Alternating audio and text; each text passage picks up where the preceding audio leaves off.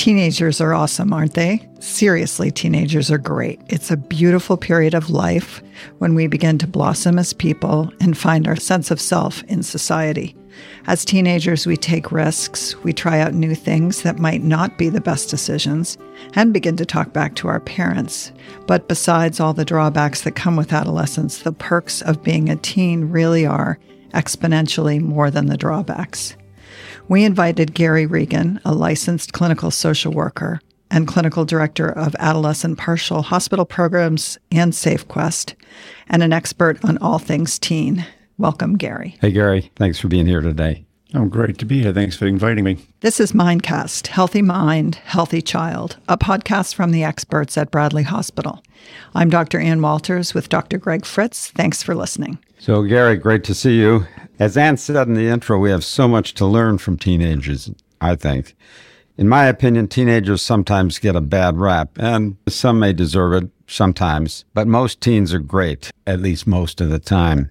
We just got to look a little closer than we usually do, don't you think? I totally agree with you, Greg. I think teenagers can be a fantastic period of time because they're developing their own personalities and a sense of who they are. But there's also a lot of questions and curiosity and trying to figure things out as teenagers. And I think we as parents, as adults, as teenagers, as mentors, as leaders, need to be patient with teenagers as they're trying to figure themselves out. And how can we role model for them to help them develop their own personalities? Gary, what I find unique about teens is, as a group, they strive for individuality, yet they crave peer acceptance. And this could not be more true than with the onset of social media. How do you see this play out with teens, a fine line of being unique but accepted? So when I do family therapy, I always explain to parents that and try to reference back to when children are children in grammar school and junior high. I asked them to envision that playground scene where everybody's just running around and just being one large group of kids.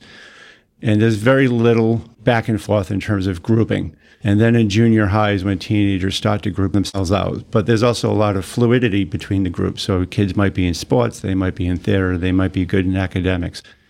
And then when teenagers get to high school, that's when they're really trying to separate out into their own groups. So the kids in sports may mostly hang out with kids in sports, and kids in theater may hang out with kids in theater, and so forth. And there's a lot less fluidity amongst the groups. In terms of social media, I mean, we've seen a huge rise over the last couple of decades with that. I'm always teasing the kids that they're teaching me about social media every day. And I reference it back to, it's so different. I remember when I was in high school, if something happened in school, it stayed there in school. And now things are bopping in other schools. I've had teens in my programs, one teen will bring up something that happened at their school, and other teenagers will say, oh, I saw that on Facebook, or I saw that on Snapchat, or whatever it might be. We're also seeing a lot of teenagers who are developing part of their own sense of self and their own sense of individuality based on what they're seeing on social media and what they see the new norm being.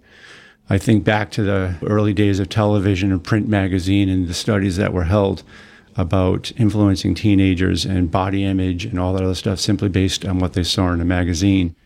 But now they're seeing hundreds of thousands of pages on social media, and now they're comparing themselves to what they're seeing on that. Teenagers are being exposed to so much more inaccurate information about mental health and their own personalities and whatnot that they're taking it as truth. And we're doing a lot more debating, if I could, with teenagers about not everything you read on the internet is accurate and true. So you have to take it with a grain of salt. So social media is just going to be continuing to be a huge issue for teenagers in terms of how they're developing their own sense of self. So that makes perfect sense. And their struggles are real, that's for sure. And parents are often put in the position of having to police their kids' behavior. What thoughts do you have about that for parents? Well, I try to say to parents, you look at things of define for yourselves as a parent, if you're a single parent or as a pair of parents, understand before you even go with your teenagers, what are your expectations? What do you want your teenager to do or not do? And then as you set those limits with your teenagers, be consistent with what you're enforcing and, what you're willing to let go. I also always encourage parents to understand if there are things that you can let go, let it go. If your teen wants to color their hair blue, let them color their hair blue if it's really no big deal to you. And then there are going to be things that you may be able to negotiate out. So your teen may say, I want to come home at 3 o'clock in the morning, and that might be unreasonable, but also having them be home at 8 o'clock is not reasonable either. So negotiate that out in terms of what actually works for your teen and works for you. And then also understanding there are going to be some things that are not negotiable. You're going to have to set limits with your teenager and make sure that they're following through with that. So be consistent with those expectations, be consistent with your rules, be consistent with what you want your teen to do, and also role model for your teen in terms of what you expect for them.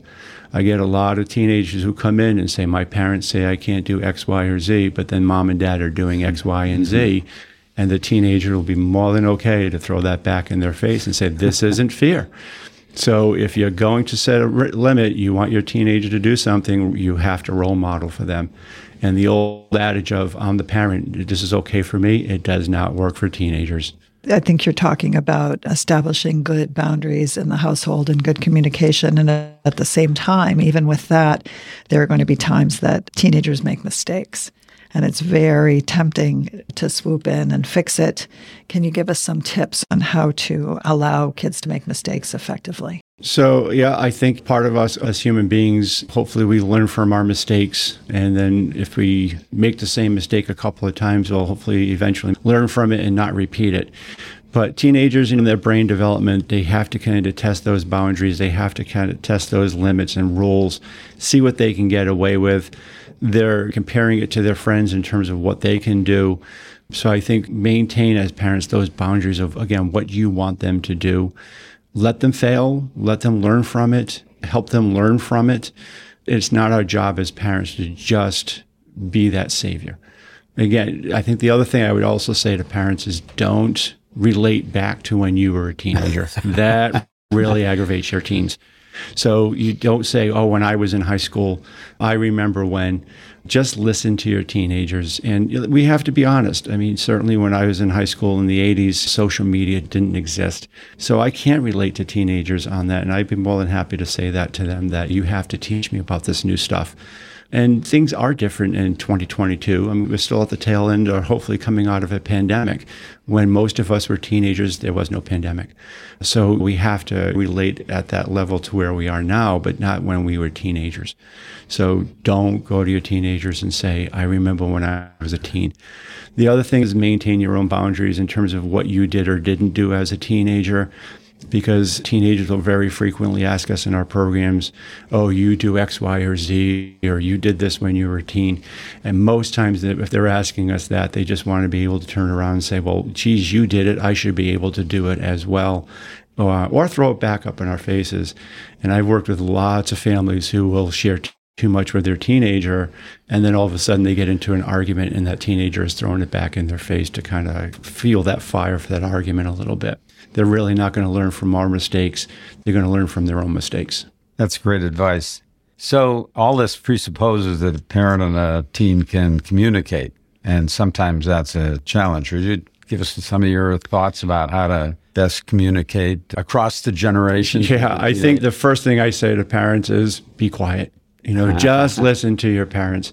I'm always willing to throw myself under the bus and say I can be a Gabby Irishman, and it's very hard for me not to talk. So I'll say to families, use what I call my rule of 3 to 5.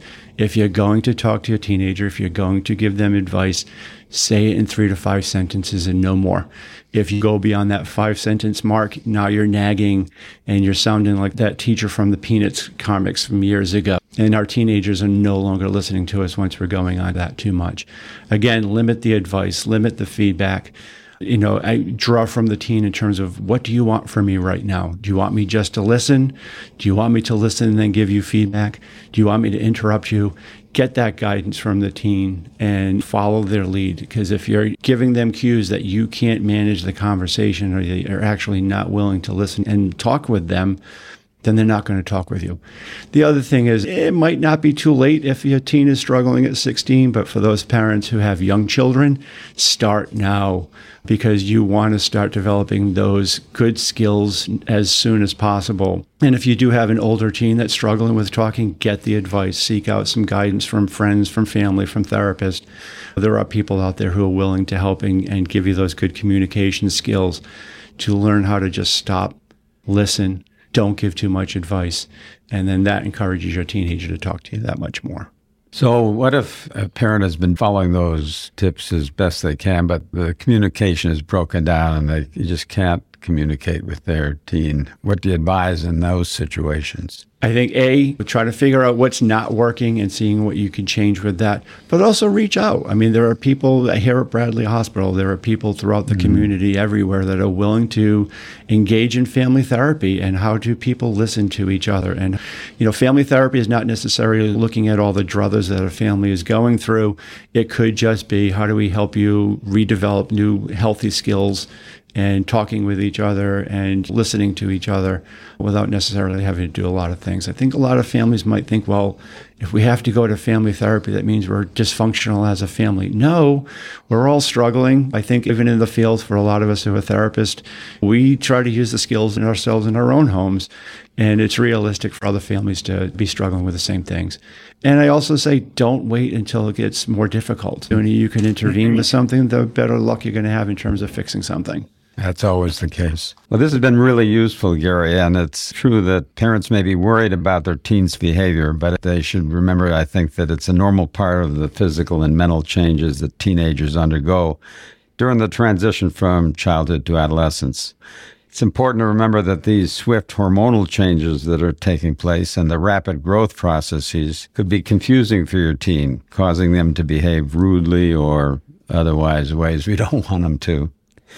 So our brief talk today reinforces that it's important to try to understand the emotional changes your teen is going through and be patient while dealing with their rebellious nature. Thanks so much for being here with us, Gary. And if you found this podcast helpful, please share it on your social channels and check out our entire podcast library at bradleyhospital.org/podcast for topics of interest to you. This is Mindcast, Healthy Mind, Healthy Child, a podcast from the experts at Bradley Hospital, and today, Hasbro Children's Hospital. I'm Dr. Ann Walters with Dr. Greg Fritz. Thanks for listening.